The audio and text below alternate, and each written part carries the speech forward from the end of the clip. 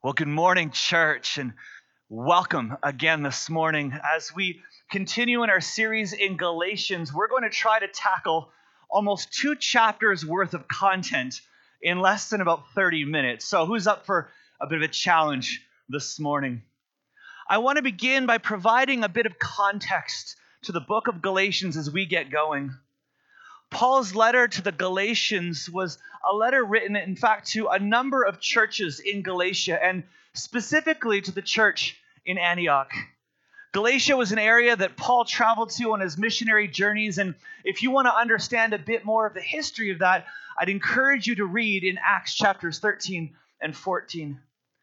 Paul's main area of concern here, and what is at the heart of his letter to the churches in Galatia, was to stop allowing these religious leaders who were dividing the church. These controversial leaders, known commonly as the Judaizers, were zealously committed to seeing the Jewish ancestral practices of Torah observance upheld. Essentially, this meant that they were wanting to see the following that were laid out in the Old Testament continue in their day. Things like circumcision and eating kosher and observing the Sabbath. They were more zealous for these things than living according to the teachings of Christ. The book of Galatians reminds the church to embrace and follow the gospel message of the crucified Messiah. And as we'll see from our passage this morning, the requirement for non-Jewish Christians to become Torah observers, to be circumcised or to eat kosher, well, it completely misses the point. You see, Jesus alone fulfills the laws of Torah and justifies believers. Let's pray this morning, church. Jesus, we do thank you. We thank you for who you are. We thank you for what you have done. And I pray, Father, as we dive into your word this morning, that you would speak to each one of us uniquely and that we would be changed because of an encounter with you, Jesus, the living Messiah.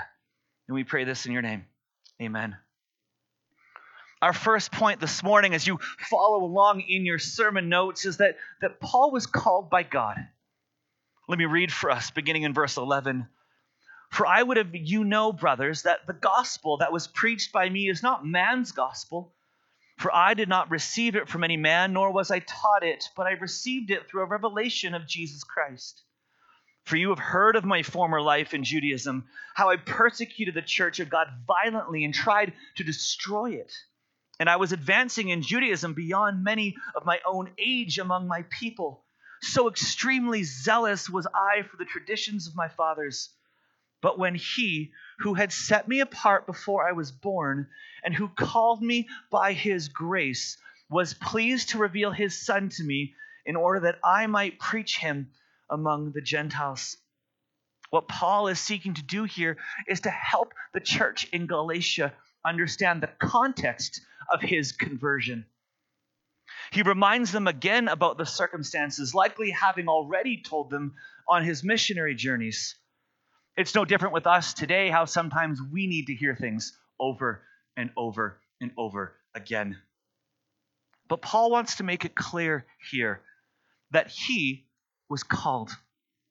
And there are 2 takeaways I think we see from this portion of our scripture. The first is that Paul was called from a life of sin to a life of service. If you want to understand that a bit more, look at Acts 9. You see, Paul was breathing threats and murder against Christians. He desired nothing more than to persecute followers of the way. But on that road to Damascus, everything changed for this man.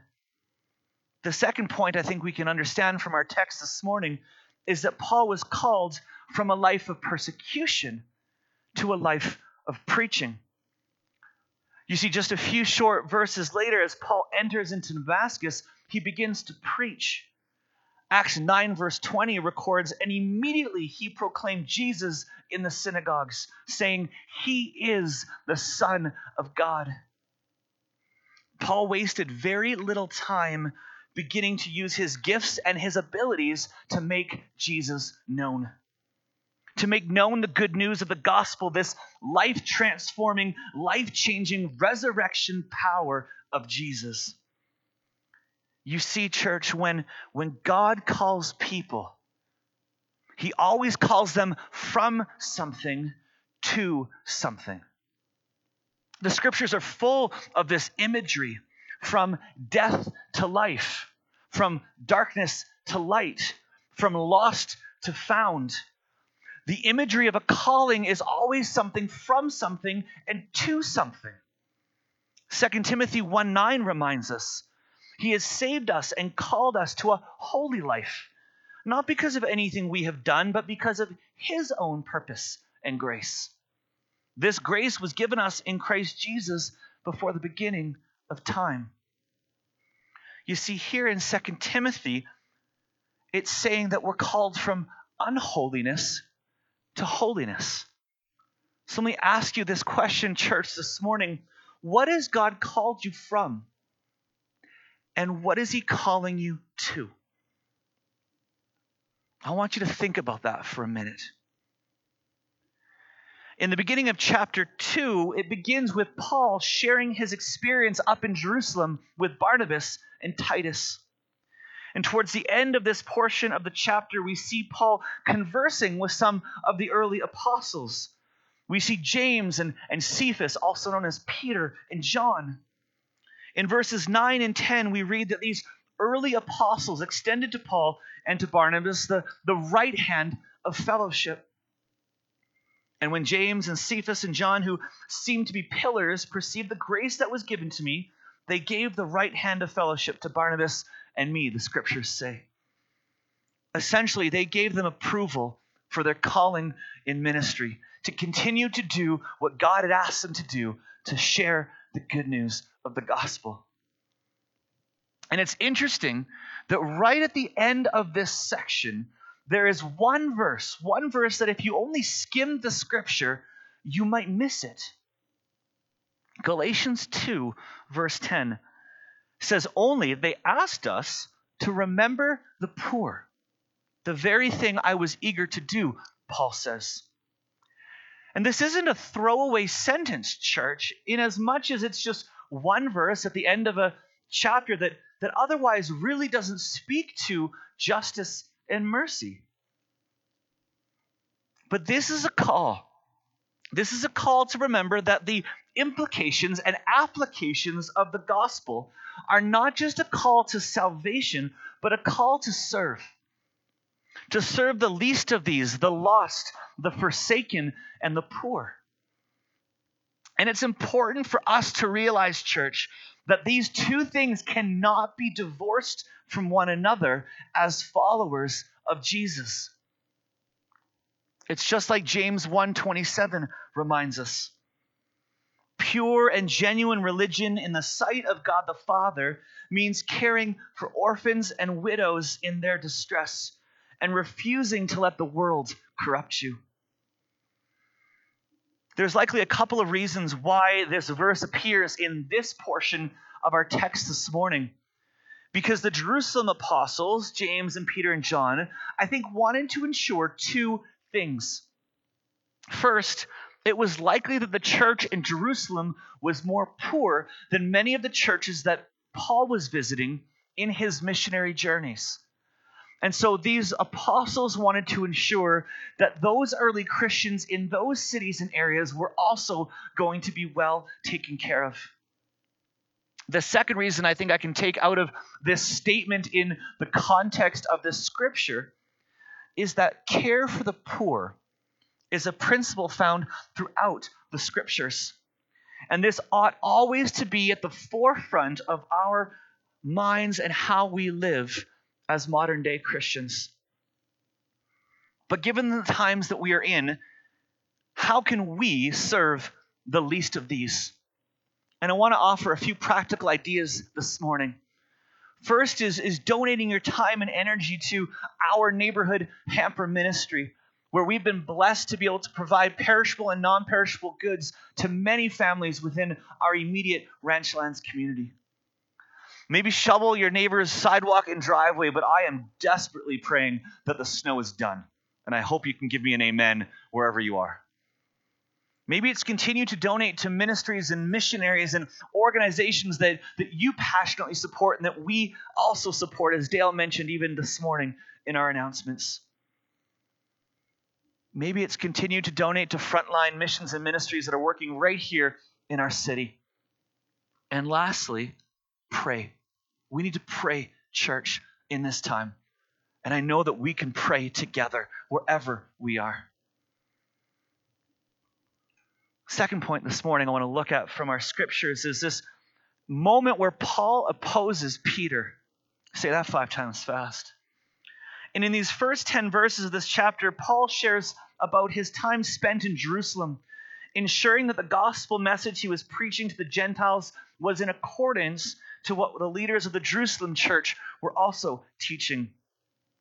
He now also remarks how God had given him this mission to preach to the Gentiles, just as God had given Peter that same responsibility to preach the gospel message to the Jews.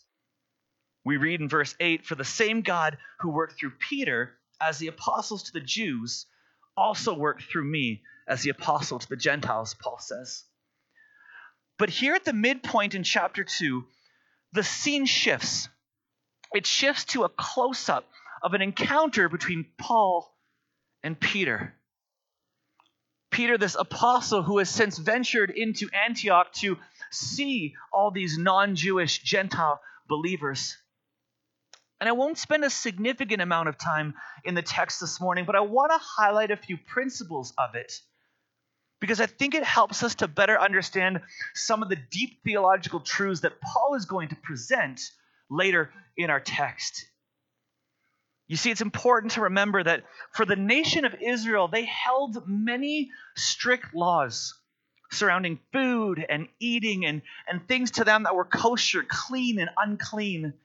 Much of how they conducted themselves was focused on what they did outwardly in order to demonstrate their obedience to God.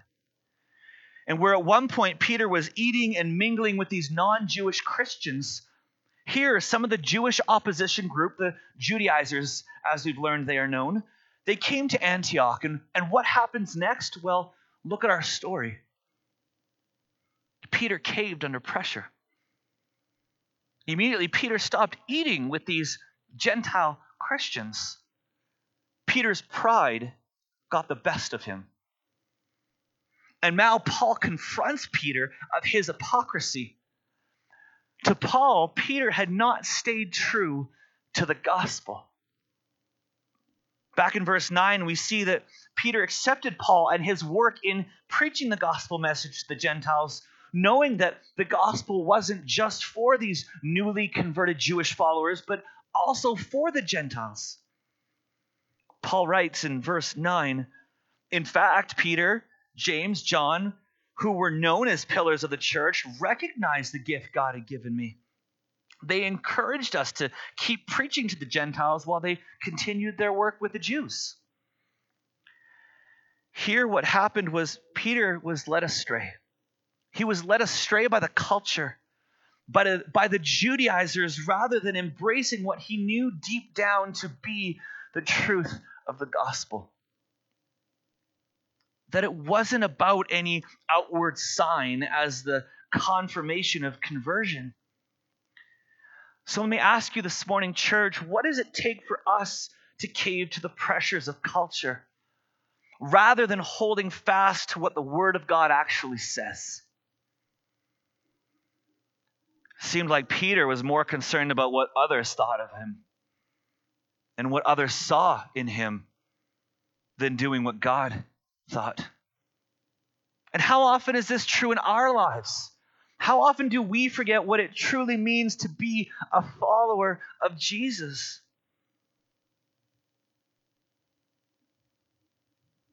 Where we get so easily led astray by the culture around us, rather than holding fast to the good news, the gospel that we have heard and believed. Our third point this morning is this understanding of justification by faith.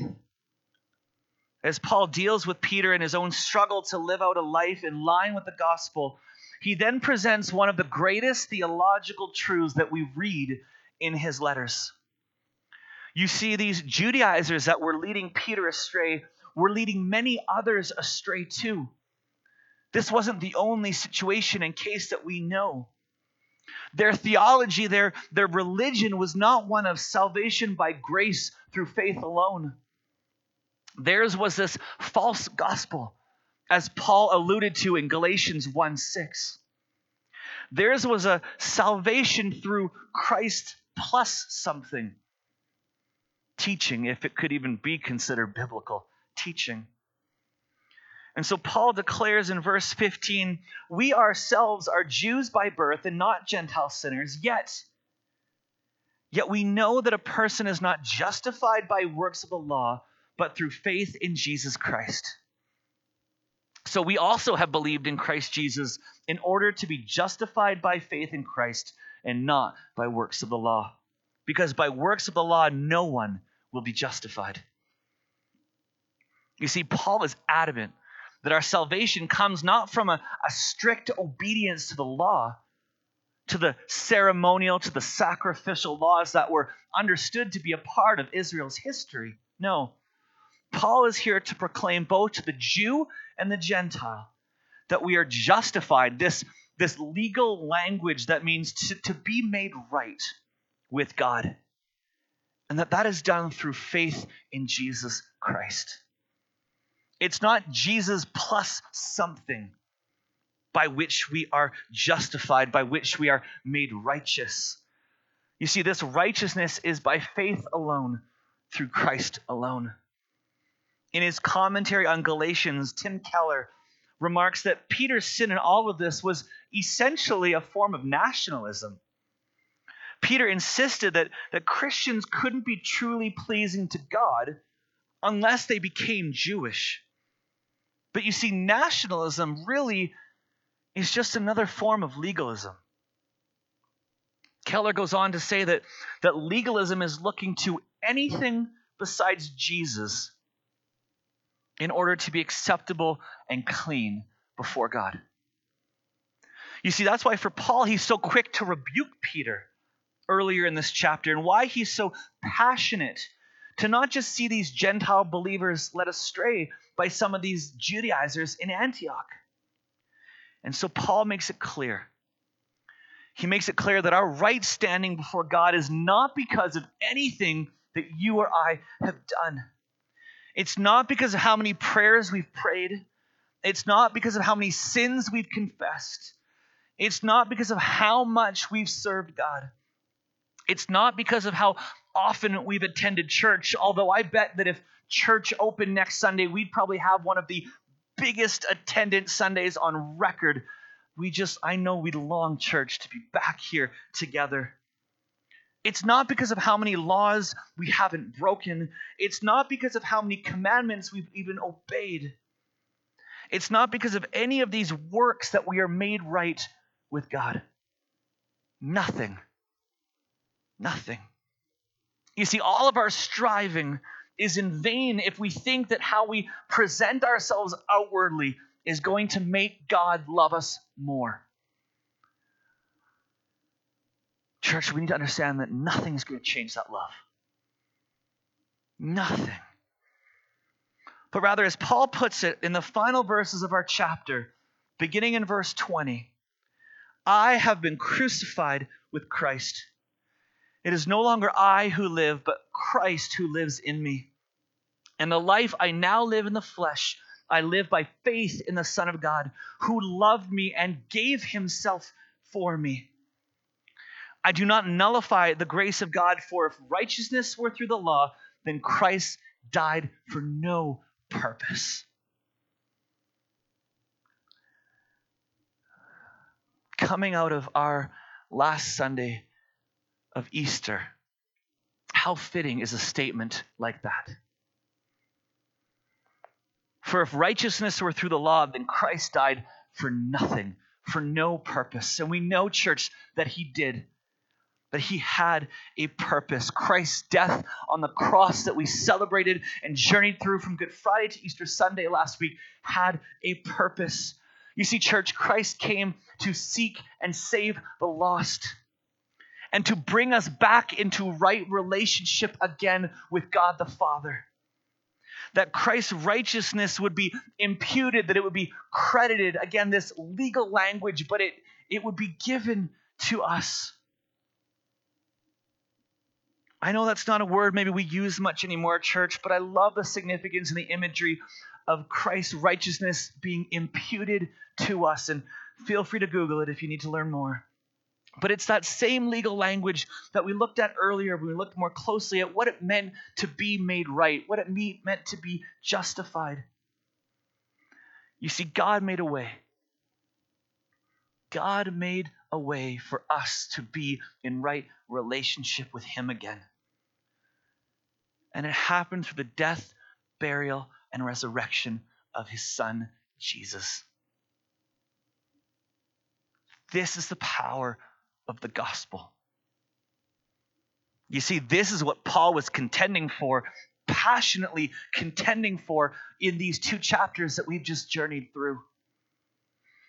That Jews, Greeks, us, in our modern day context, would know the gospel. We would know the saving message of Jesus Christ, and that we would live it out to its fullest, in its fullest and richest form.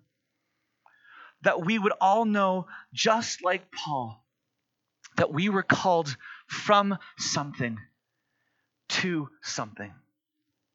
Again, from death to life, from darkness to light, from lost to found.